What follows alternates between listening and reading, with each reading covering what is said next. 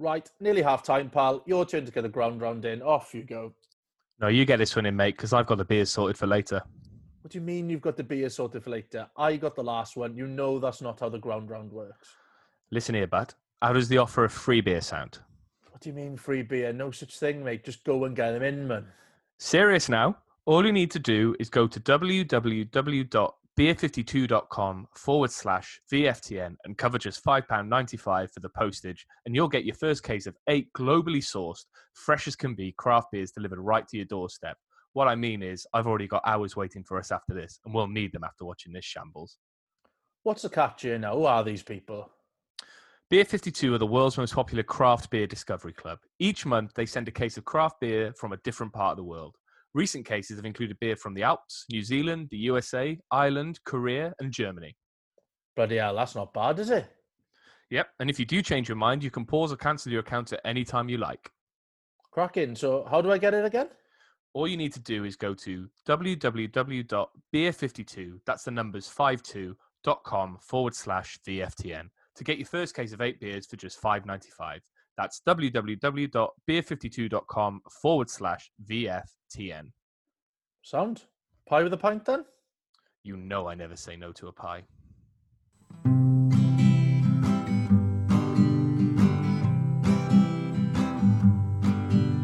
They may not be that smart and they may not be that pretty, but they like to talk about Cardiff City. It's the view from the Ninian, with views from the Ninian, not shoes from the Ninian, the view from the Ninian. Welcome back to The View from the Ninian, the Cardiff City-based podcast, all the way from London. This is the second in our series of podcasts we're calling Lockdown Legends. You'll find out why a bit later, but first, it's time to introduce my co-host, all the way down the line from the other side of London. It's Tom Phillips. Tom, how are you? Very, very well, Benjamin. How are you? Yeah, not bad, mate. Week 73 of lockdown. How are you finding it this week? What you been doing? Not doing much, I must admit. Just kind of sitting around thinking about going to the Euros, or I could have been going to the Euros, going to Holland for the pre-tournament game as well. Yep. Can't do that. So I don't know why I said I'm very, very well, actually. That's absolute rubbish. It just felt like something I should say. We were meant to be on a flight on Saturday morning. We're recording this on Thursday. Saturday morning from Stansted. What was it, 6 a.m. to go to Holland? Plenty of time in Eindhoven then before going to Rotterdam. Plenty of time in Eindhoven. Go to the game and then have a bit of a night out and fly back the next day at 6 p.m. I think it was that 36 hours basically in Holland for the Wales game. Nice amount. Yeah, a really nice amount. I'd forgotten that we were doing that actually because I was going to go to a festival tomorrow, a Wide Awake Festival, I think it was called, in Gunnersbury Park, and then I was going to be going to Holland on Saturday. So I'd have been in a right state come Sunday. Well, at least I had a flight then on Tuesday to Azerbaijan, which I still don't have my money back for.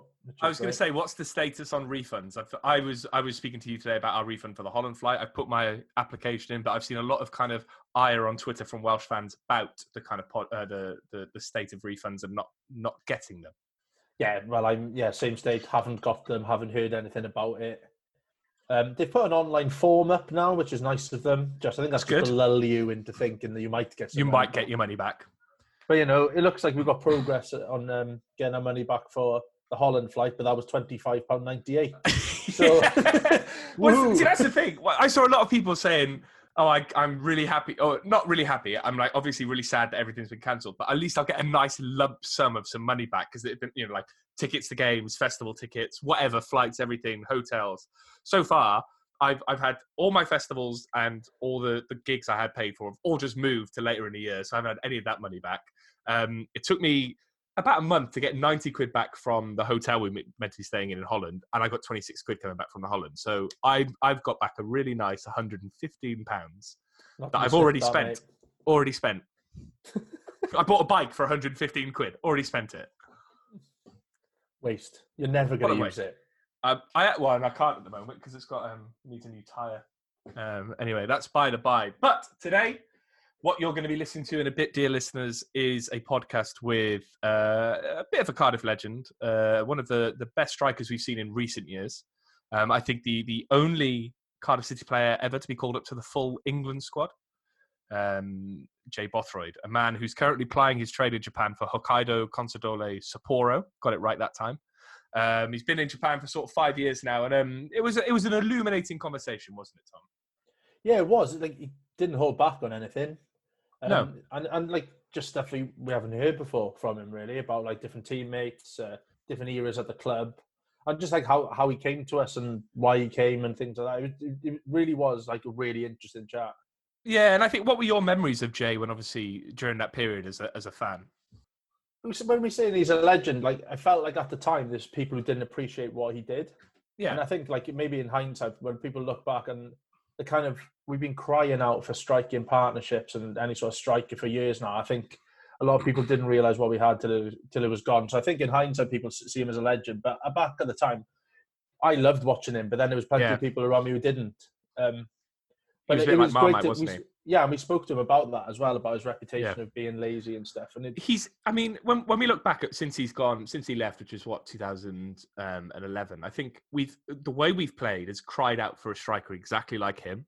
Someone who can he could win flick-ons, but he could also do it himself on the floor and get onto balls, create chances himself, and make his own goals. So the goals that stand out in my mind are that strike against QPR where he made it out of nothing really and absolutely slammed it into the far corner off the bar. And I think I think we've slowly realised since he's left, or we may have realised even sooner than that he was exactly the striker we needed and exactly the striker we probably need now. Yeah, 100% we need something like him now. And then, talking about that goal against QPR, I don't think we even mentioned it because he said so much about other things that we hadn't. Like, we've seen that goal, God knows how many times. We didn't need to bring it up because I don't know. He just seemed to fill about an hour of chat with fascinating anecdotes. Really. Yeah, and I think that's it. I think we won't spoil it for you, but you can expect to hear about the Blackpool game. You can expect to hear about what actually happened the day before Middlesbrough, his opinion on other teammates, kind of how, like we said, how he signed for Cardiff and how he's being treated at Wolves, and even the England opportunity. I don't think we've heard too much about how that call up came about and everything else. So, we won't go into too much detail. We'll let you just enjoy the interview, which is obviously coming next. But I think one thing we haven't discussed in this intro, and what we'll do quickly now before we let you get into the Jay Bothroyd interview, is the return of the Championship. 20th of June. Football's coming back in some form, whether it's behind closed doors or whatever else. Tom, what do you think? You excited to get promotion? Yeah, it's inevitable, really, isn't it? Neil Harris taking us up. Yeah, so I had a look at the odds. I think we're 4-1 to be promoted. Is that 4-1 to be promoted, or 4-1 to get into playoffs? Yeah. So that's like printing money, really, isn't it? Exactly. So, I've put my life savings down, which £8. So. Yeah, all the refund money. All the refund money. It's gone on the bike and it's gone on that. So I think obviously that's something we'll get to next week. I think we're planning a bit of a preview program. We'll start. I don't really know what the fixture list is, but I know the last game we were meant to have played before it all got suspended was against Leeds. But I don't know if that's the first game. There's a lot of I think negotiation to be done around substitutes, squad sizes, that kind of thing. So I think we'll touch on that in the next podcast. But until then, we'll just say goodbye for now. Goodbye, Tom. Goodbye. And here's Jay Bothroyd for your pleasure. The view from the Ninian. Right, so welcome to the second in a series of podcasts we're calling Lockdown Legends. Obviously, we're all stuck in lockdown, and we're talking to former Cardiff City players who've had an impact on the club, shall we say. And it gives me great pleasure to say that this week we're joined by, all the way from the other side of the world in reality, by Jay Bothroyd. Jay, how you doing? I'm all right, man. How you guys doing? Yeah, good, thank you. We're stuck in lockdown in London, so I just wondered how things are over there. I know that you said the season's starting soon, so you're kind of gearing up for that. Yeah, so we went back to training the beginning of last week. Our season's going to start on the 4th of July, so we're training now with a team. Last week we was training like sevens, and then we was on time slots. But now obviously we're back training all together, and then preparing for the second game of the season. The second game. So you had one game. The season was cancelled. Now you got the second game. Yeah. No, we had one cup game and we had one league game, and then obviously the season got cancelled. So yeah. Who's that first game against? We played a team called Racel.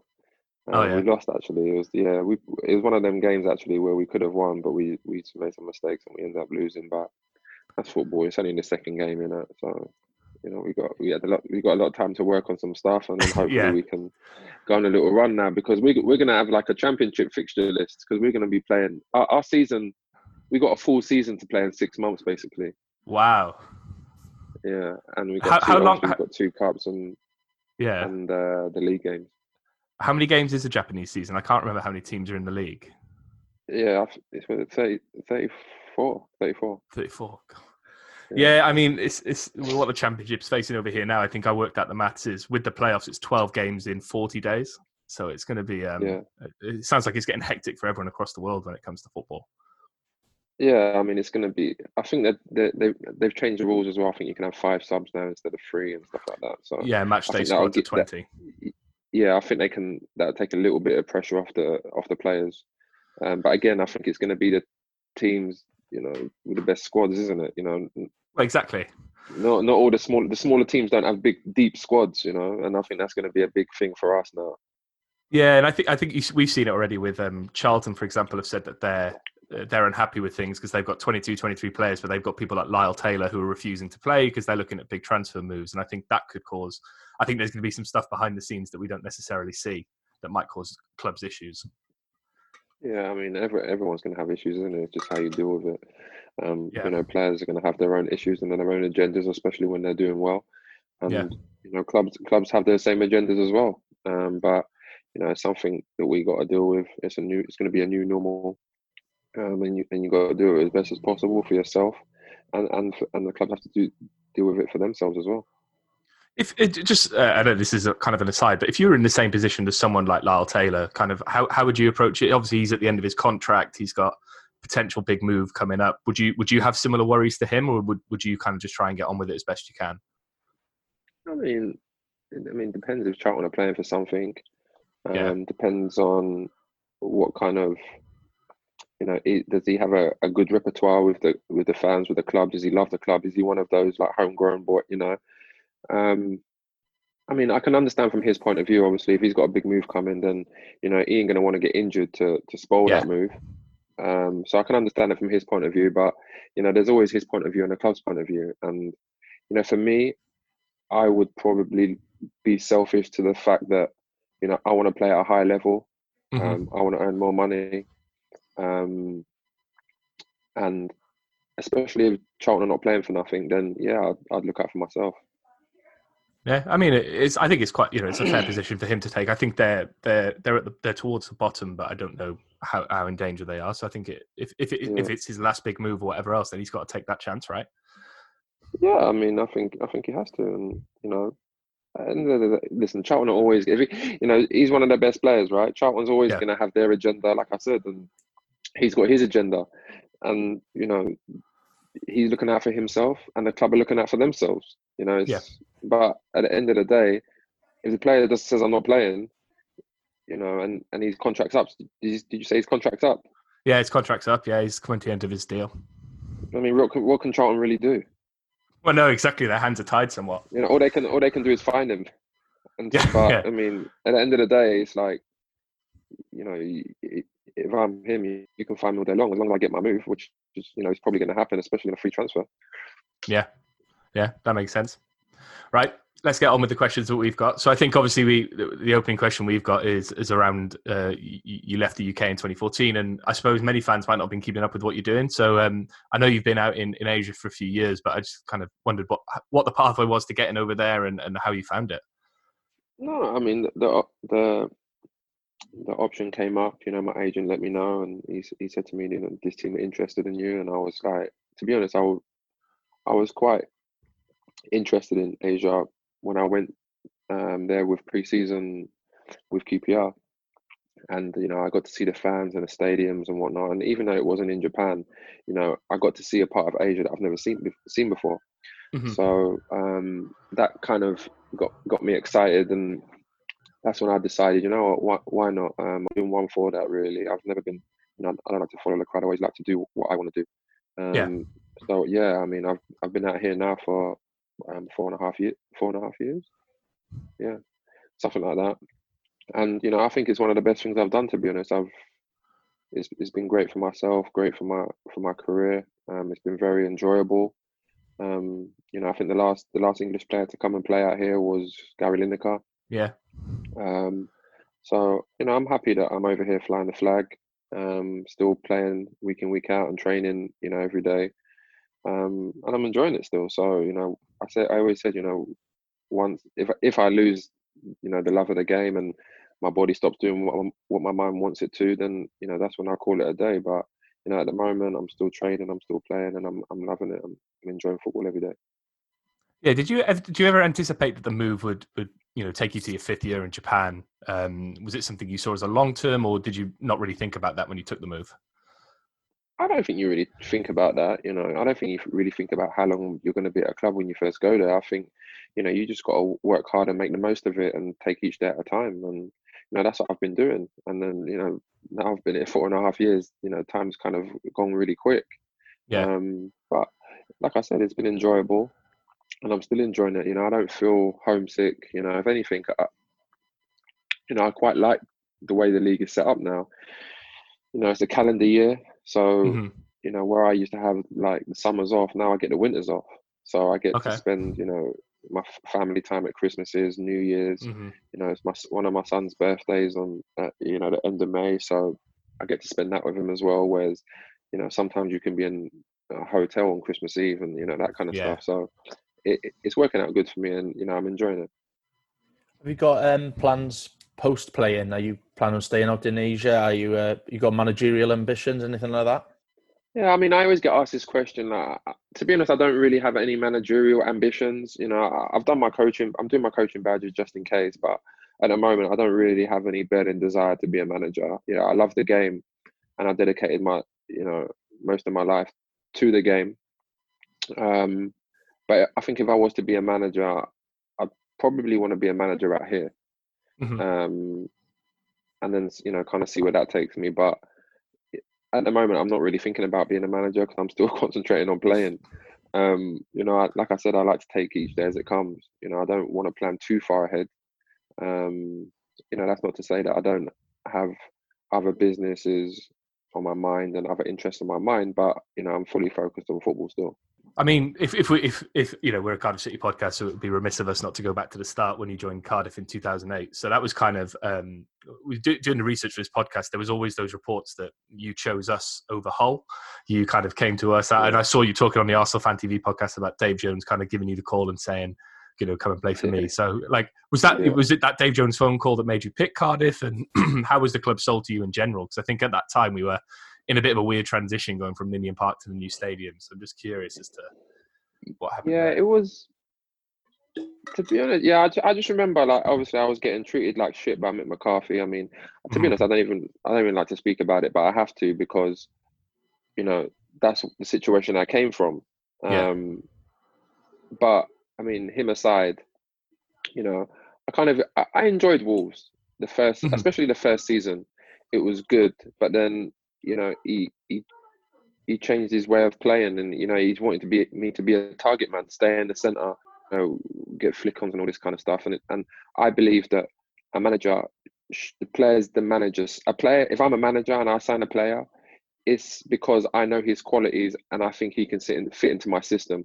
I'm not going to sign a player and try and teach him to do something completely different to what he's good at. And the first season he kind of let me play. The second season he started, asking me to do things that I could do, but that wasn't getting the best out of me.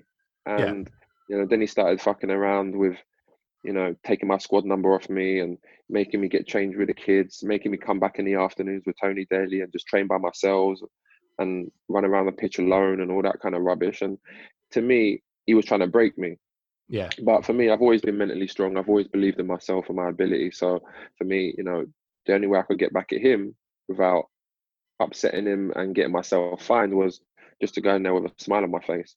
And the way I looked at it was, I'm doing all this hard work now for my next team, and I'm going to go where I want to go, not where you want me to go.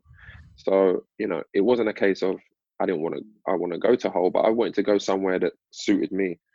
So, that morning I was driving to Wolves on the way to training, and then, a private number calls me, and I'm like, to be honest, I don't normally answer private numbers. But I thought, I don't know why, I answered it anyway, and he's like, "Hello, this is Dave Jones," and I'm like, it didn't resonate with me, so I'm like, "Who? I don't know Dave. Dave Jones, Sky Sports, that guy." I was thinking, who's this guy? And then he says, "No, Dave Jones, Cardiff City," and I'm like, "Oh, okay." And he's like, "Oh, I've got permission to talk to you." And I said, "Who gave you that permission then?" And he was like, "The club." And I said, "All right then." And he said, "Listen, I want you to come to Cardiff. I want to sign you."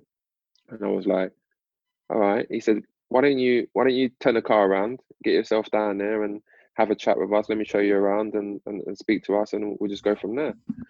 So, I turned like I said, I turned off the next junction and got myself down to Cardiff, and, I met him and Wilco and Terry Burton. And Terry Burton's someone that's affiliated with Arsenal. I think he's at Arsenal now. Yeah, he's a coach. And so like I was always kind of, I knew about Terry and I met him before, and I was fond of him, and I knew that what his training sessions would be all about. And I remember playing against Cardiff a few times, and I remember thinking they got some talented players, and they always beat us. I never went to Ninian and won, I don't think. So I remember thinking that's the kind of team that I could go to and flourish. From when I got down there, I stayed down there. I didn't go back home for like 3 months, and the missus and was coming down and staying in the Vale of Glamorgan with me, and bringing you new clothes. Yeah, just bringing my clothes and stuff, and I wasn't really going back to the Midlands, and that's how it kind of went. And I just remember saying to myself, like, he said, "Listen, you got a real chance here, and I want and you need to be successful with the ability you've got. You need to be, doing much more than you're doing." But in my mind, I was always thinking that, once I got out of Wolves, I was thinking, right, the next place I go to, I need to make myself indispensable. Yeah. That was my first thought. It wasn't, I want to win something, or, I want to score such and such goals, or, anything like that. It was just, I want to make myself indispensable, where, I'm going to be one of the first names on the team sheet. And I remember, I think it was like a international break or something was happening, and I think we played Southampton the first game. But I remember I was training, and I was training really well. And then I think we played Southampton at That home. was the first home game, yeah. Yeah, and he put me on the bench, and I was like, straight away that pissed me off, and I was like, what's going on here? Like, I've been smashing it in training, and then he put me on the bench, and he was like, "Listen, don't worry about it. I'm gonna start you on the bench, and just keep doing what you're doing," kind of thing. I was like, all right. Then I remember I came on for like the last 20 minutes, and I think I nearly scored. And then step by step, I worked my way into the starting 11, and then I just stayed there. Yeah. But I think the reason why Dave Jones is great, and I think he got credit, but then he got hammered as well. I think that what he done was, I think he turned a lot of players' careers around. I think so, yeah. Myself, Chops, Wits, he brought in Maka, and he gave us a platform, and I think his biggest quality was his man management. And I don't think he gets enough credit for that. No, I think when he left, I think a lot of people look back at, and this is probably something we'll touch on a bit later, but it's just comment for now. Like people look back at his reign as a failure, but I think, I don't think it's fair to judge it like that, because I think he brought us so much good football, and he took us so close season on season, gave us the FA Cup final, all that kind of stuff. And I think it's unfair to look at it in that narrow view, if that makes sense. Yeah, I agree. At the end of the day, he signs the players, he picks a team, but the players have to go out and perform. And, we didn't always do that. And, it's easy to blame the manager, but I think players have to take responsibility as well sometimes. Yeah. You briefly mentioned Ninian Park earlier on. How did you find playing there? Did you like playing in old school grounds like that, or you more of a modern stadium man? To be honest, I love Ninian. And like it wasn't, it wasn't a great pitch. It had like a big, like a kind of like a camber, yeah. It wasn't a great pitch, but one thing about Ninian, it was a fortress, and like no one liked coming there. no one liked coming to play us, and that was kind of an advantage we had. I mean, I could literally reach out and touch fans like from the throwing line or the court, you know, and that was great. And teams didn't like to come and play there. And you know, I remember one game in particular when we played Arsenal in the cup. I think it was it 0-0 or 1-1 or something like that. Yeah. But we could have beaten them that day. And you know, that's one of the best sides in the world coming to play us, and that just shows you how, you know, much of a fortress it wasn't. You know, it was a great atmosphere. Obviously, it didn't hold as much as the stadium holds now, but it was a good atmosphere. You know, it was always jumping, and I really enjoyed playing there. To be honest, I enjoyed it. You know, I scored some good goals there. We had some good performances there. But you know, to go to the new stadium, I think I was just excited to go to the new stadium. Yeah, I don't think it has the same kind of buzz. You know, it's like Highbury and Emirates. You know, you know, even though Emirates has got, I don't know, 60,000 or 65,000, 70,000. You know, you didn't have the same kind of buzz as Highbury, even though it was like 35,000. And you know, that's kind of where I am. You know, I loved Ninian, and it was a great atmosphere. But you know, you always want to play in big stadiums. Am I right in saying that where you're playing at the moment is the Dome Stadium, right? It's like the inside stadium. Yeah. Yeah. What's that like? Yeah. I mean, always remember it from the World Cup. It's an amazing stadium. To be fair, it's like probably one of the best stadiums I've played in, and I get to play there every week. So it's not great. bad. Yeah. I mean, the only thing was about the stadium. It's funny because it's a dome. Believe it or not, it kind of takes some getting used to, because I can imagine is the air different. You don't have no fresh air. Yeah. So like, you know, at the beginning it's like like that, but then when you get used to it, you know, it's normal. But for other teams to come here, you know, it's difficult for them as well, because you know they have to get used to it. Yeah. But yeah, it's a fantastic stadium. You know, the facilities are great. The pitch is great. You know, you know, I mean, we get like 35,000 in there, 40,000 sometimes. You know, it's a good city to play in. Yeah, so I remember that stadium I think it was where Beckham scored the penalty against Argentina in 2002. Yeah, so it's always like one of those. Someone said to me, like, "Oh, the last person to score in this stadium was David. The last English person to score in this stadium was David Beckham, and then obviously you did." So it's a good little accolade. Coming back to that first season at Cardiff, obviously you talked about kind of we missed out on the playoffs by a goal. I think, how disappointing was that end of the season for you and the players? Because I think obviously we had the end of Ninian Park, we missed out on the playoffs by the smallest of margins. It must have been a bit killer. Yeah, I remember being really disappointed. I remember being disappointed as well because obviously I was a forward and we missed out by a goal. And you know, being a forward, you know, you want to score goals. You want your team to score goals, and you know, missing out by a goal. You know, I kind of looked at that, and I think that other forward players did as well. You know, maybe we could have done better. But you know, my goal was to make myself indispensable. And that's what I ended up doing in the first season. So I was kind of happy with my overall contribution in that respect. But as a team player, you know, I was disappointed that we didn't get into the playoffs. And I remember, like, it was good. It was a good banter as well. But I remember Roger Johnson always used to, like, you know, it used to be, you know, if we lost, you know, if it was 0-0, he'd say we kept a clean sheet. You know, the forwards didn't score. Yeah. In the media, he would say that. And you know, if we scored like 2 goals, and you know the defense let in 3 goals, we would say, listen, we done our job. The defense didn't, and we was kind of going back and forward like that. So when we missed out on goal difference, you know, I kind of took it in a way that we should have scored more goals. You know, I don't know how many I scored that year. I think it was like 10 or 12 or something. I don't know. It was 12. But yeah, I mean, I looked at it and I was like, after all the games I've played, scoring a bit more. So that's the way I kind of looked at it. But I think overall for the club, it was a bit disappointing. But I think that was the start of something. Yeah. You know, people look at it like a disappointment, but I looked at it like, okay, that was the start of something. You know, we acquired some good players. We had some, you know, we had some experienced players, and you know, the next season we brought on that again, which was good. So yeah, I mean, to your question, I think we were disappointed, but I think for myself personally, I was happy that I made myself indispensable that season. Yeah.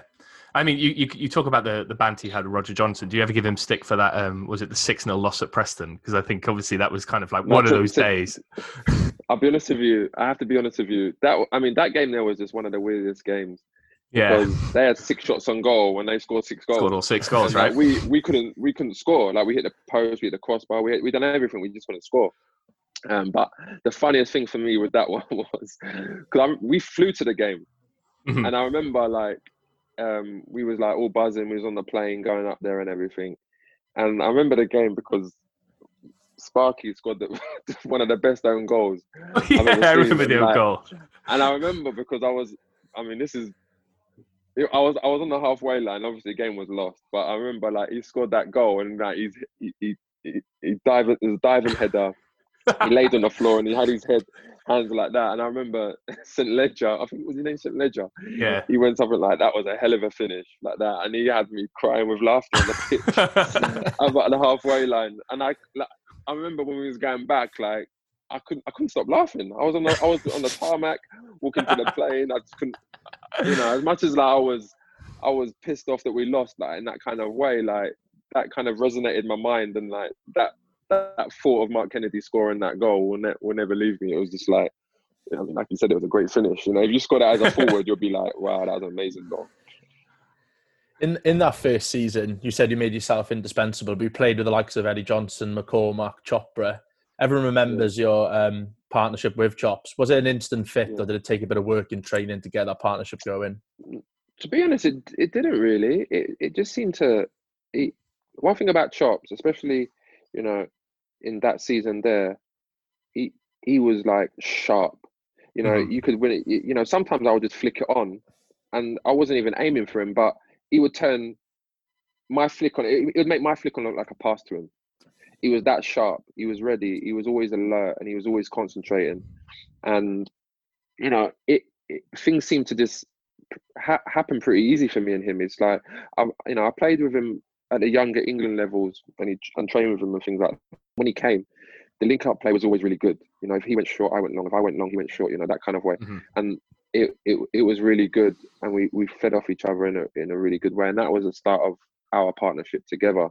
But yeah, he scored some fantastic goals, and like I said, he was like I'd call him a poacher.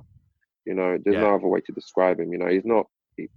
He wasn't technically great. He wasn't great at anything else really, but he could, if you put that ball around the box, outside the box, in the box, anything like that, he was a poacher, and he would finish it. He wasn't one of them forwards that needs like 3-4 chances. You give him one, he could nick a goal for you. And that first season, and even the second season, he was on fire. Yeah, I think in that second season, obviously, it was one of the more famous games against Swansea, and I think it was it was a point you made there about your headers always finding him. You've that home win where he scored in the 94th minute, your header for this first goal where you took a clattering in the process. You seem to get I think, was it the keeper or someone just caught you in the head, or maybe Ashley Williams? I don't know who it was, but I remember someone was smashing me, and I was on the floor, and then I just heard like an ovation, and I was like, what happened? Who scored? And it seemed like like you said, one of those headers, you put your head in, got there, and Chopper just got on the end of it. But those Swansea games, I think we had those 3 seasons of those Swansea games where we had the 3 in that first season, 2 in the second season, and then obviously the Bellamy one in the final season. What were those games like as players? I think them derbies go underrated, man. But for me, they're one of the best derbies, that's for sure. And the thing is, when we would have interviews and that, I'm sure Ashley Williams and some of their players, they would be giving us banter. We'd be giving them banter in the paper, just openly, saying things about them. They'd be saying things about us. It was always kind of the back and forth. But they was a good team, and they was that good. We ended up, trying to change the way we played to get the better of them. To contend with them. But there's some good individuals. I think, was it Martinez was the manager the first time around? Yeah. He had them playing really good football. They were scoring goals. They kept possession really well, and we ended up kind of just playing like a kind of a counter attack. Staying like solid and compact, and then counter attacking. But them games were always really good. It was a good test. It was physical. The crowd was always, back and forth with one another. It was really. They're the kind of games you want to play in. Yeah. Them kind of big games where it's end to end. It's physical. The 3 points are on the line, but there's something else on the line. Which is, the pride. Yeah. And you want to do it for yourself, the club, but you want to do it for the fans as well. The fans were great all the time. Yeah, what was that kind of Chopper's the 94th minute winner? What was that like as a celebration? I remember man, the video still sticks in memory. Yeah, no, Chops went crazy, didn't he? But that's what I'm talking about. Chops, like I said, Chops is not like an all-round what I would call forward, but he was great at being the poacher. He was kind of like, if you describe and you say he's like a, Andy Cole type player, like that. You wouldn't say he's like a great all-round player, but what he does, the way he feeds off people and anticipates where the ball's going to be, and finishing with his left foot, his right foot, his head, whatever it is. He was great at that, and that's what he does. He sniffed out half chances. So yeah, I got the header and I got clattered, but he was the one that sniffed it out, got onto it, and put it away. And that was a great finish. And I see, I always watch that celebration. It's funny, man. He's been crazy. Yeah, rolling over on the tarmac and all that kind of stuff. It was mad. Crazy. I guess one of the kind of things yeah. we had a lot of questions from about the fans was around the kind of the Blackpool playoff final. Obviously, that's the kind of memory that sticks in a lot of fans' minds. I think one of the questions we had was, obviously, you said you've made yourself indispensable, and that was your aim. I think someone asked us, I don't know how true this is, but there was the possibility of having an injection prior to the playoff final. And someone just said, because his name was Lee Crofts on Twitter, he said, as Jones's tactics were built around you, should you have been a bit more upfront and said you couldn't have played the game, or was it just a kind of desire to play that game for you, really? Because obviously it was the pinnacle of the season. I mean, Dave Jones knew. I didn't even, when we went to penalties and everything, I pulled my calf. Mm-hmm. Like, I didn't train any day leading up to the game. I think I trained the day before and that was it. I didn't train once. Mm-hmm. And, I was jogging and, with Sean Connolly, out on the pitch, but I didn't train with the team one time.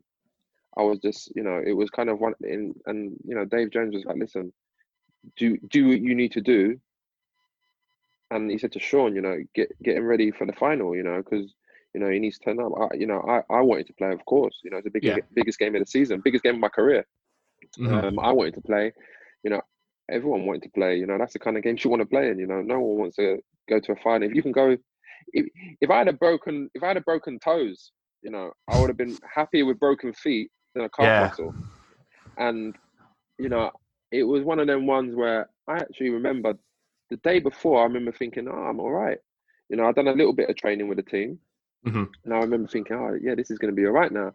We went down to London, and I actually done the warm up properly, like game speed. So I was sprinting, and I was thinking, right, I'm ready for this now. I felt good, like fit and everything, and then my leg just went, like at the time I remember thinking, is this my Achilles? Because my leg, my calf was all soft, and it wasn't moving right. It was shaking and stuff, and I couldn't. I just couldn't put strength for it, and it was one of them ones where, I mean, a cripple can't stay on the pitch. What can I really do? So it's one of them ones. As much as I didn't want to come off, I had to, because for me, I couldn't literally do anything. There was plenty of games in the past where I've played at 70%, 60%, and got through games, scored goals and whatnot. But I literally couldn't move. I was in pain. Yeah. So it was one of them ones where I just had to, make a tough decision and come off. But I think when I look back at it, we were still in good positions to actually win the game. As much as a lot of play did go through me, and I was one of the key players in that squad that year, we still could have won the game.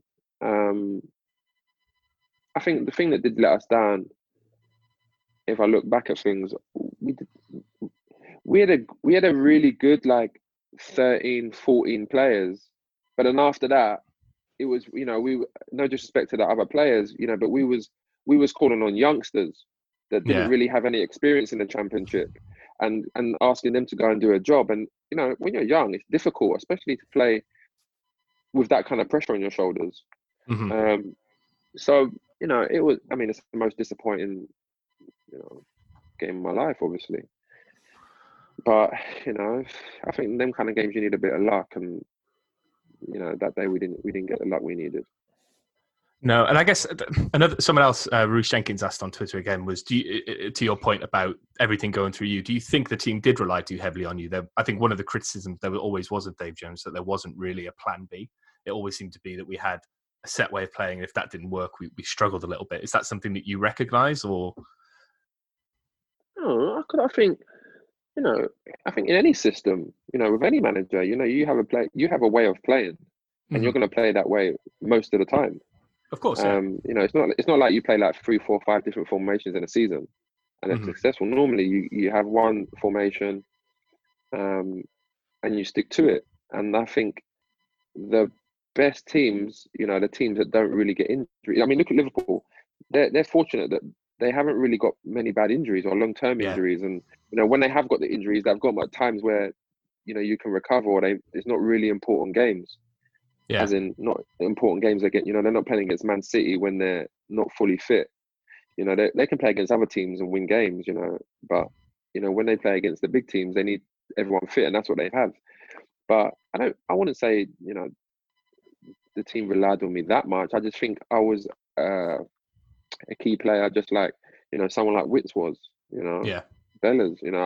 I wouldn't say I was any more of a key player than anyone else. I think my role was a bit different, and I was probably the person that could do my role the best. But I don't think I was I don't think I was heavily relied on in that respect. Move on to some happier memories, maybe. But you got your first and only England cap when playing with us. Tell us about how you found out about that, and how did you know it was coming? To be honest, I didn't. Obviously it was in the newspaper a while, wasn't it? There was bits and bobs, and I remember Dave Jones mentioned. I think Dave Jones got it started really, and I was on form, like real good form. I think I scored like 15 in 16 or something like that. I can't remember, but I was on good form, and he said like, this boy's got the quality to play for England. He's got that ability. And for me, I've always been confident in myself, and I know that I've got that ability. But for me, especially in my younger years, I underachieved because I took my eye off the ball, and I had the wrong attitude, and I blamed people a bit too much, and I didn't take responsibility for my own actions. But he was right. I did have the ability to play at the highest level, and play at a high level. But he mentioned it to me, but I remember there was a home game and he came to me in the dressing room, and the gaffer didn't really come in the dressing room that much until he was giving his speech. He just sat in another room. And anyway, he came in before the game and he came up to me and was like, listen, no pressure, but Franco Baldini's here. It's like Capello's right-hand man. And I was like, are you for real? And he was like, yeah. He said, but listen, just go and play your game. Don't even worry about it. Like, it'll be all right. Yeah. Like, keep doing what you're doing. So obviously, once he said that to me, now it's in my mind. Yeah. Go out and give him a wave. All right, Franco. Yeah. I can't even remember what the score was in that game or what I played. I think I did score though, but I mean, that was when it kind of started really fast from then. Mm-hmm. And, there was a few games afterwards where he was at the stadium watching me. And then I remember we played Scunthorpe away. And it was the time that what's his name? David Hay was fighting Audley Harrison as well. So like we organised a big night out, like after the Scunthorpe game, to go out afterwards in Manchester. So I wasn't really, as much as like, it was in the back of my mind, and I was thinking, I hope I can get in the squad, because I was in the preliminary squad. So I was thinking, I hope I can get in the squad. I was thinking about my night out in Manchester with the boys, and just winning the game. And I remember like I think we beat them 4-2 or something like that. I think I scored 2 goals. I can't remember the other goal, but I scored 2. And I remember thinking after the game, wow, like I've got a real opportunity to get into this squad now, because this is the last game that he's going to watch before they actually select the squad. And then we was in the fight. We was at the fight, watching the fight, and I was thinking, man, I'm probably not in the squad, because it's like, I don't know what time the fight starts, but I think it's probably about 9:30 or something like that. And I was thinking, I ain't got a message, I haven't got a call, the squad ain't been in it. I was thinking, I'm probably not in it. like that. And then, you know, I got a text message says, you know, meet up at the Grove tomorrow. You're in the squad. And I was like, I remember stood up and I was like, I kind of cheered out loud, and you know, people must have thought I was cheering for the fight or whatnot. You know, the fight only lasted, I think, a round, and then we was out in the club, and I was thinking, man, I can't go too crazy here. And you know, that's how it come about. And then obviously I met up with the squad, and you know, it was a fantastic experience. Obviously, it was the best experience of my life. You know, playing for my country is, you dream of that when you're a kid. When you joined up with the squad, did you feel you had a bit more pressure on you coming from like a championship team? Did you feel like you had something to prove to the others? Actually, I did. I got asked that question before. Actually, I didn't have any pressure. I didn't feel like anything, to be honest. I just felt like I want to go and prove myself to these guys now, because I felt like I was doing really well in the championship. I thought, you know what, these are some of the best players in the Premier League now. I want to go and kind of test myself against these and see the difference. I got welcomed, but they didn't question nothing. It wasn't a case of like, no, don't give him the ball, he's probably not that good and all that kind of stuff. It was just like, you know, you're part of the squad now. You're good enough. That's why you're here. And you know, so like when we were training and everything, you know, I was just like wanting to prove myself. You know, I was playing against like Rio and, you know, Jolyon Lescott and these kind of players, and I was just thinking that I want to go and prove myself and see how it is at the highest level. But what people don't really understand, that period there, actually leading up to the squad, I was getting like painkilling injections in my Achilles. I mean, in my heel, I had bursitis in my heel, so like I was getting painkilling injections just to train every day when I was with the squad. Wow, that's how much I wanted to be there. And then when I came back as well, I was having painkilling injections. So I was going for a bit of, you know, I was even cutting holes in my shoes, on my heel. I was cutting holes out my boots to like try and make it more comfortable, just so I could play. But it was a fantastic feeling, you know. I was happy to be there, and then obviously to get the call to come on, I think for the last 20 minutes or whatever it was, you know, it was a dream come true, and my family was there to see it, my son was there to see it, and you know, it was the best day of my career. Probably the only England match that any Cardiff fans have really watched with any interest, really. I mean, I remember going to the pub. I remember going to the pub to watch it, being like, "We've got to watch it. Jay's going to play." Yeah, no, it was great, man. And like the fan, I've always had a great repertoire with the fans. You know, the fans were fantastic with me. You know, even me being around town, going out. You know, I never had no bad experience with any fans. You know, even when there was bad results, when there was good results, you know, I've always been, you know, I always held the fans in high esteem, and I think they held me in the same. Yeah, I think when we put the call out that we were doing the podcast with you, we obviously had so many questions and so many people interested in what you had to say. So I think we've got some fan questions we'll get to in a little bit. We're trying to pepper them through. So I think let me go back to the next question. So I think obviously that England call up was in your last season with us, and that was your kind of best season in terms of goal return for us. And I think it comes back to the point at the start when you said about Mick McCarthy and all that kind of stuff.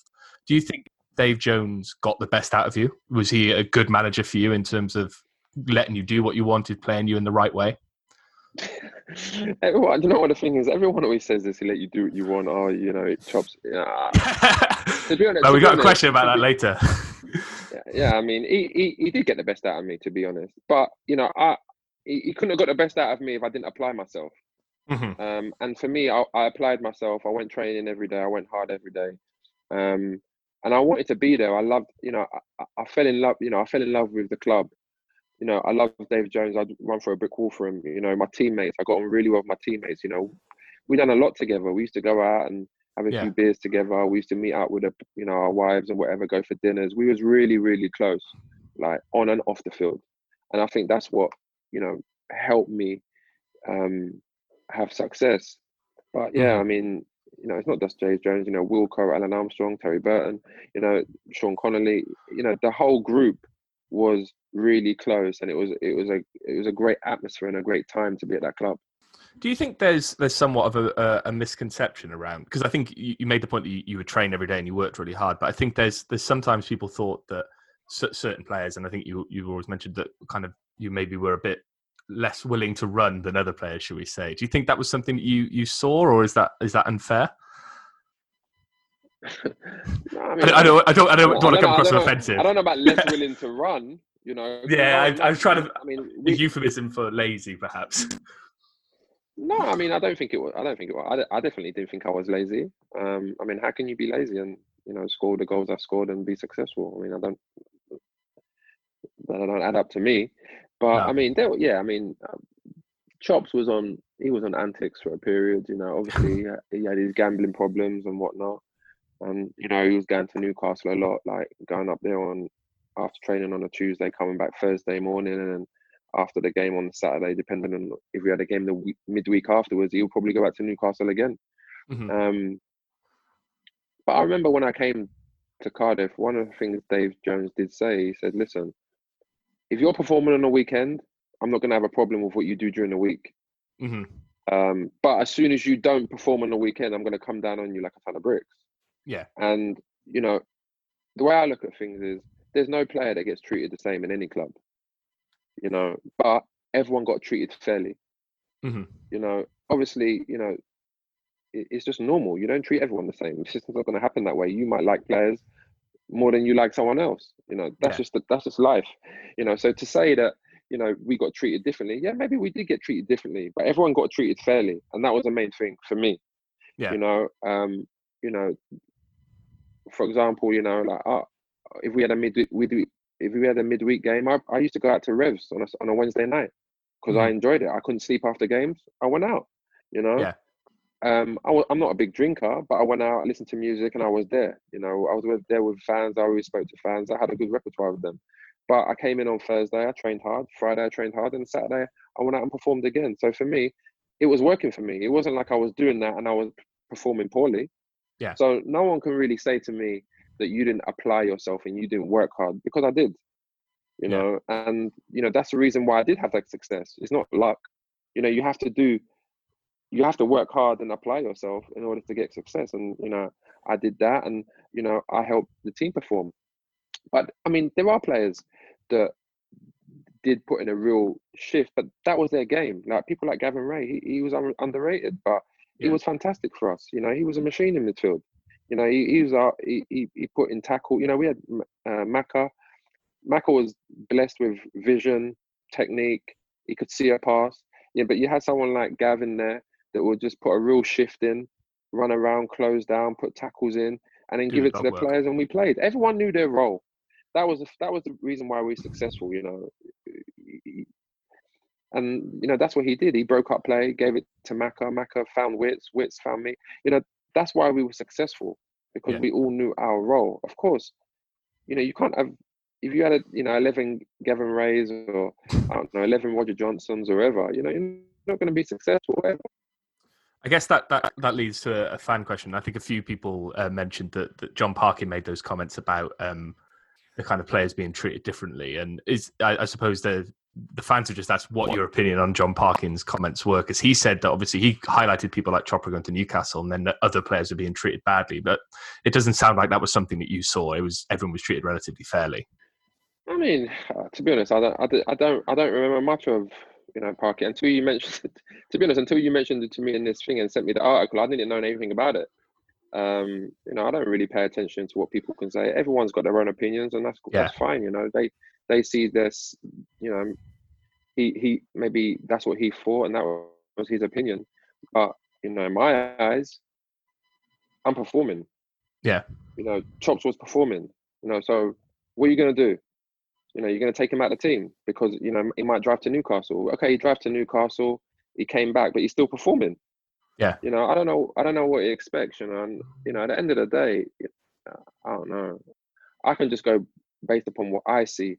You know, if John Parkin said that I was lazy and not working hard in training or anything like that, you know, I can only respond and say, you know, John Parkin came to the club and he was about 18 stone. Mm-hmm. You know, so he can't tell me I wasn't working hard. I was in shape. I was playing 90 minutes nearly every game. You know, I don't remember him playing any games, and that's not to, you know, I'm being honest. You know, he might look at things a certain way, but the way I look at things is I'm not there to make friends. Like, even though I was friends with probably, you know, 95% of my teammates, and 95% of my teammates wouldn't say a bad word about me, you know, I wasn't there to make friends. You know, I respect people and the people I play with, but I'm there to try and be successful. I'm there to try and win things. I'm there to try and help my team win, help the club be successful. And, you know, for people to be pointing fingers, you know, and saying, oh, but this, but that, you know, for me, you know, you've always got to look at yourself in the mirror. And, you know, the end of the day, if you was one of the best forwards, you would be playing. It's that simple. You know, you're not going to be left on the bench. You're not going to be left out of squads and whatnot. And to be honest, I don't even know exactly what you said. I see a brief part, like you said, you sent me the article, and you know, I didn't really spend much time with Parky, if I'm honest. You know, I haven't really got a bad word to say about him. I didn't really know too much about him, to be honest. I think he was, you know, there for the back end of the season. We didn't really have nothing in common.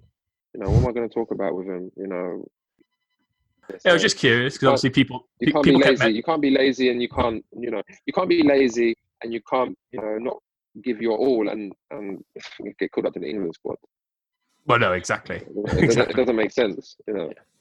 So No. I can understand what he was saying about Chops, because I remember there was a situation where Bella said the same thing about Chops. To be fair, like he was going up and down a bit too much, and to be honest, he was. I think Chops knows that. But you know, he's lived up north, and yeah, we'll move away from Chops now. I think we haven't got that many questions left. We're coming up to kind of like the final stretch. So I think obviously you left Cardiff, and I think to go to QPR. I guess some of the fans have asked kind of, was there an option to stay at Cardiff? Do you regret leaving when you did? And was QPR kind of like did you regret that move at all?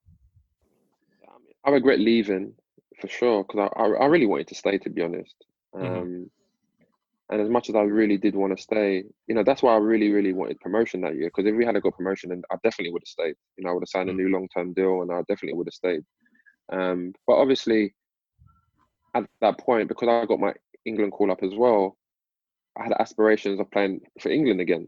So, you know, it's difficult to play for England in a championship, where if you're performing in the Premiership, then it's easier. You know, you're under the spotlight more.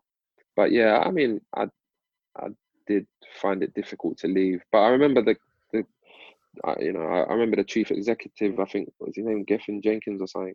I don't know, something like that. I think at the time, I remember, you know, I was on really good terms with everyone. Like, you know, and I remember after games, you know, the question was, "Are you going to sign a new deal? Are you going to sign a new deal?" And you know, my response was always the same. And you can look back, you know, it was always, you know, I'm concentrating on my football. We'll speak about it at the end of the year. But obviously, I want to be here. But at the moment, I'm taking each game as it comes, and I'm concentrating on that. And then I remember we got to December, the window opened, and I remember I got a few phone calls from Sunderland and Newcastle and Everton, I think, something like that. And you know, I mean, Dave Jones told me, and I said, no, I want to stay here and play the season, and hopefully we can get promotion. But I remember, like, because I didn't sign my contract in that window, that Giffen tried to sell me. And he was saying, he was telling teams, "Oh, if you give us 2 million, you can take him now," and all this. So that kind of rubbed me up the wrong way. And that pissed me off, because I was like, why are you trying to break up a team when we're trying to be successful? Why are you trying to like push me into a corner when you don't really need to? You know how I feel about the club. You know that I want to be here. I've been here for 3 years. Why would you try and, you know, kind of mess up a happy home, so to speak? Yeah. So that kind of really annoyed me. And then, you know, obviously, you know, we didn't finish great that year. I mean, there was lots of stories in the paper about, you know, us having a night out and all that kind of stuff. You know, I wanted to be at Cardiff, man, and I'm so gutted that we didn't get promotion. And after that, when the season finished, you know, the Suns owner, you know, he came down to London a few times, took me out for dinner, and you know, he wanted to make me the highest paid player in the club's history and whatnot.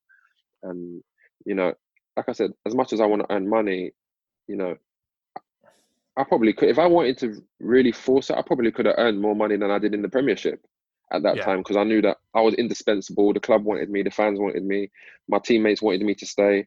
I could have probably got that. I probably could have got more, but I wanted to play in the Premier League. And as much as, you know, obviously I did earn a lot more money going to the Premier League with QPR, you know, money is important, but I just wanted to play and test myself at the highest level again. Yeah. And going to QPR, going to QPR, when I look back, you know, it was very, very difficult. You know, we had 3 or 4 managers, and, you know, the 2 seasons that I was there, you know, players were in, players was out. There was a lot of unrest in the dressing room because players were coming in and then big money, and then the players that got the team promoted wasn't on as much, and there was always arguments about that. So it was very difficult, especially as a forward, to go and perform. When you're at limited chance, when you're playing for a bigger team, where you've got the ball a lot more and you control games and whatnot, it's easier to perform than it is if you're struggling at the bottom. But again, I guess that's me, given maybe a small excuses about it. It wasn't easy, put it that way. Just to jump in quickly, because you touched on that kind of rumours about the night outs. So I think there was one of the fan questions about it was, I think it was prior to the Middlesbrough game where we lost at home. I mean, there was so many rumours going around. Is there any kind of confirmation to those rumours, or is there anything that you would say about that now? Because I don't think anyone really knows if anything happened, let alone what happened, if that makes sense. Yeah, I mean, we was out in the. I feel like there's a big story here, Jay. I mean, a few players went out in the afternoon, but it wasn't like nothing crazy. We just went for lunch, and it was I remember the nice day in Cardiff. Yeah, it was hot weekend. Sitting out and we were sitting out. We were sitting out in like a restaurant kind of bar that it served food. So we was there anyway, sitting outside, and some people had a few drinks and whatnot. It was nothing crazy though. It was not like we was on a lash like all day, all night, and going to a game. It wasn't nothing like that. And I think it just got blown up a bit out of proportion. But I remember, I think there was a club do that same night, or that same week. Okay, yeah. And I don't think anyone wanted to go to it. So I think we went out in the afternoon, and that night we went to the club do. And I think it, a few players had a drink or two as well at the club do. But then obviously we went out on Saturday and got hammered. And I think that's why, people that did see the players out, would say something. And I think it got blown out of proportion, to be honest. I don't think it was like that mad. No one had a hangover. No one was crazy drunk. No one was like that. It was just more of, I think fans got the wrong end of the stick because they was hurt that we lost that game in that manner. Yeah, I think we thought we could have probably done better.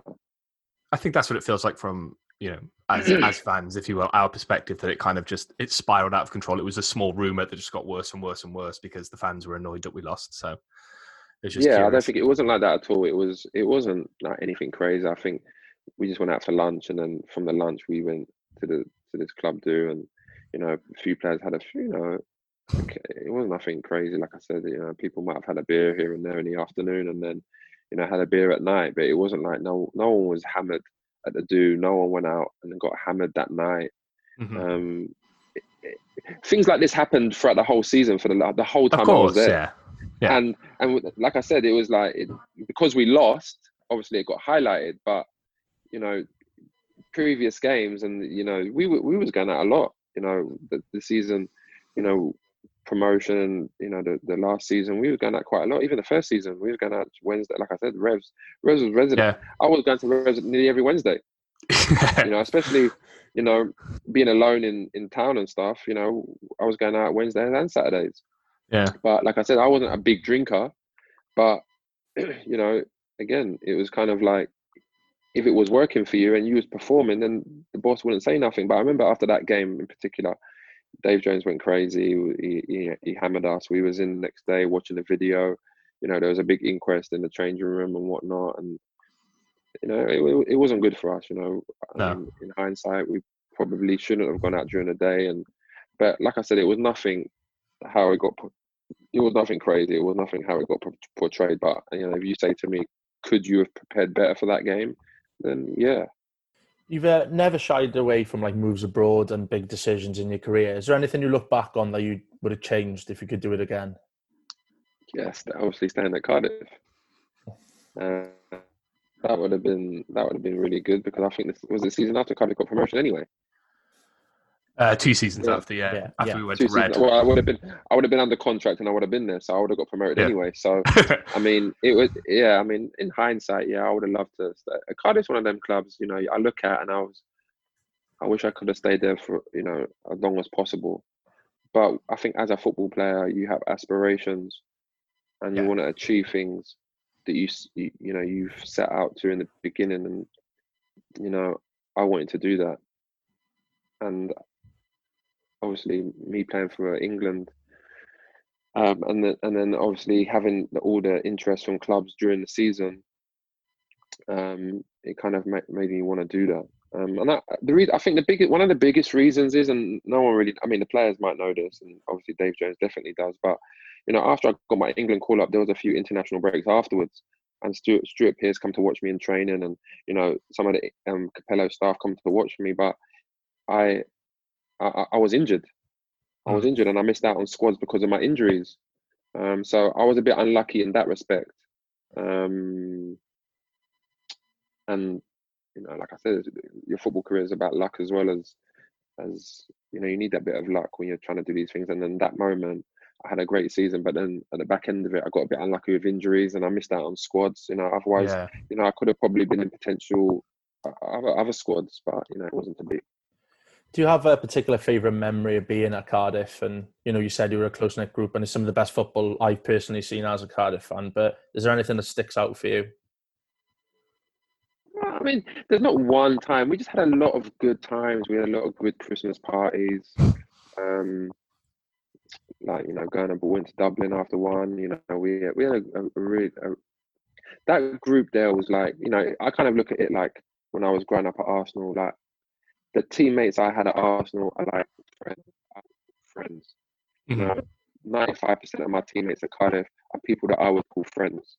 Like I was there for 3 years. We were close. We went out for beers. We went out with our wives and whatnot. And I would say that I'm close to them. And we speak on Twitter a lot. I speak with Kev, Gavin. I speak with some of the players. Still to this day. And I think there's not one in particular moment I can pick out. There was just so many good memories that we had on and off the field, and I think that's why we was successful and we got better and better each year. But we just seemed to fail at the last hurdle. I guess one of the players we always think about during that time is Peter Whittingham, and obviously you've mentioned that he was obviously incredible to play with, but like, just I think what we've been trying to find out is just like, what was he like really as a person? Because I think we've heard it's amazing.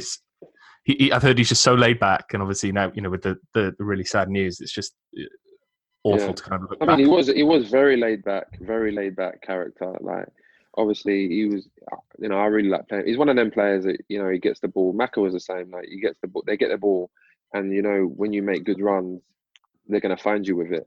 Yeah. Which was one of those players, and he started out wide. Obviously, he got to a stage where he didn't really have the pace to play in a wide position, and he come into midfield. And then coming into midfield, he kind of made it his own. It kind of made it. All of a sudden, there was a lot of competition in midfield. Gavin Ray was there. Obviously, Witts was there. Maka was there. I think Aaron Ramsey come on loan. He was in there. Yeah. There was a lot of players that were trying to compete for two spots.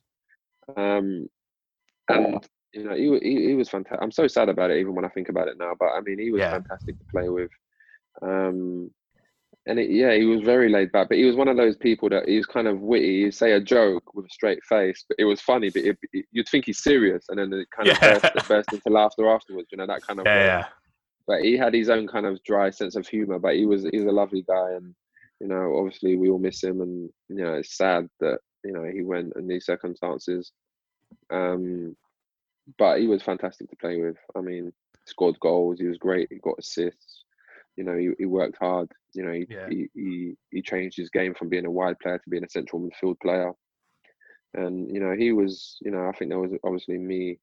Probably, when I think about it, it's probably me and him that were probably playing week in, week out. Because when Bella's come, Chops went on the bench. Ross McCormack was playing week in, week out the first season, and when Chops come, Ross went on the bench. So we was probably the mainstays.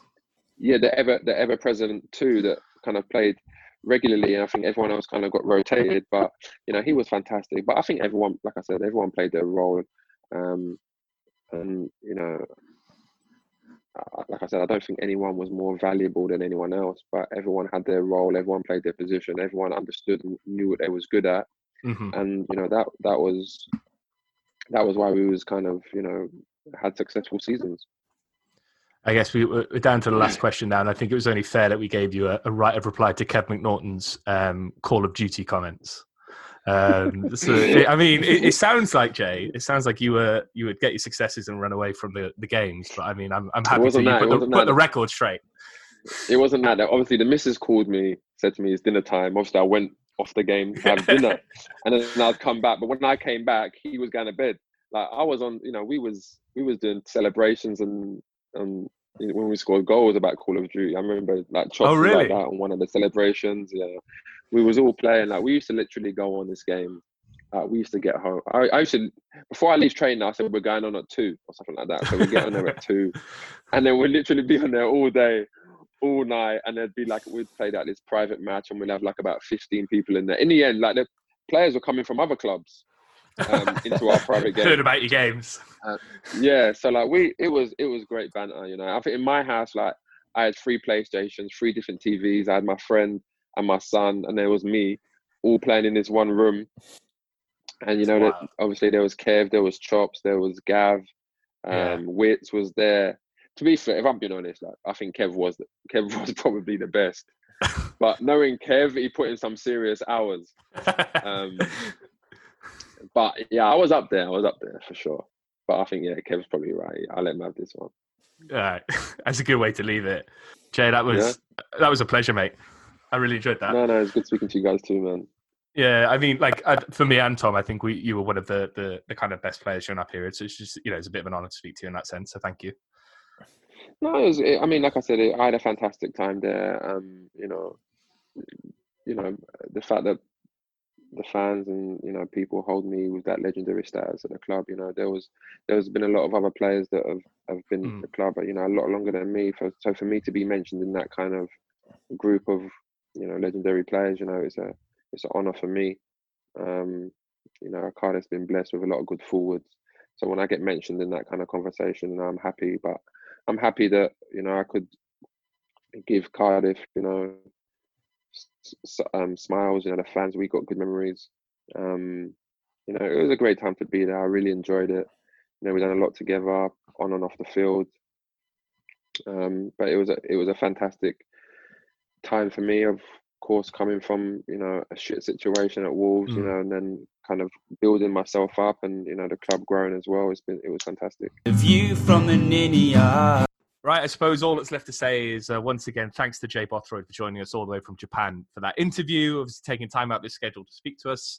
I really enjoyed it. I think we got some really good insight into the kind of behind the scenes and everything that was going on at Cardiff at the time, and some of the more contentious moments of his career that, you know, and his time at Cardiff. So if you've got any thoughts, any follow-ups to that, find us on Twitter. That's at VFTNinian, at VFTNinian, and get in touch and let us know what you thought. Tom, what did you think? Fantastic, really.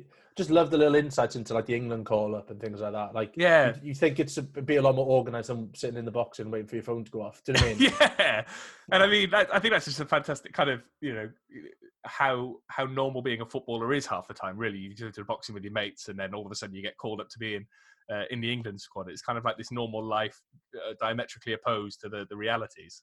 Could you imagine the scenes when you get called up for England, like sitting in the boxing? Well, how would you react if you got called up for Wales for anything? I'd cry for days. Yeah, exactly. I don't know what I'd get called up for. Podcasting? Is that a thing? Yeah. We're going to the National Podcasting Championship. Yeah, you know, I'm quite far off a call-up at this current standard, but, you know, I can work towards it. Yeah. But no, it's just mad, like, hearing little things like that. And the fact that he lived Revs on a Wednesday. We all loved Revs on a Wednesday. Because, it's the same here. I was in Revs constantly on a Wednesday at that time. So maybe, shotgun rules, wasn't it? Yeah, shotgun rules. And he'd always get, like a shot stick for like 10 quid or something, what it was. I miss those days, mate. Anyway, remember, we've still got the offer with Beer 52 on. So if you go to www.beer52.com/VFTN, you can get yourself a free box of beer for postage, $5.95. And Tom, was there anything else that you wanted to add before we sign off? No, just looking forward to doing another podcast with the season starting now. When getting into a bit of football. Exactly. Yeah. How much? I mean, I was thinking about this the other day. We've basically had a pre-season amount of time between our last game and what will be our next game, which is potentially June the 20th. You usually have a sort of 3-month window for pre-season, so it's like we've had a mini pre-season, a bonus pre-season, but no one wanted. Well, I got to learn the squad again now. So, Exactly. Who's your favourite player? Is it Jay Bothroyd still? Probably number 4. No, I'm just really looking forward to getting back to it now. All right. We'll leave it there, and we'll be back next week with a preview of the remainder of the season. Thanks for joining once again. See you next time.